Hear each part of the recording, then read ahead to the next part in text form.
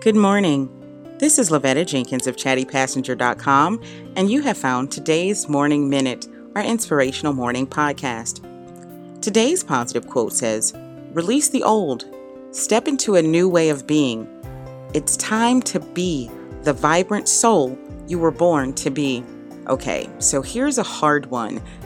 It's sometimes hard to let go of old hurt and old grudges, but if you really want to move forward in life and you really want to prosper and be the best version of yourself, you've got to give up all the old things that are weighing you down.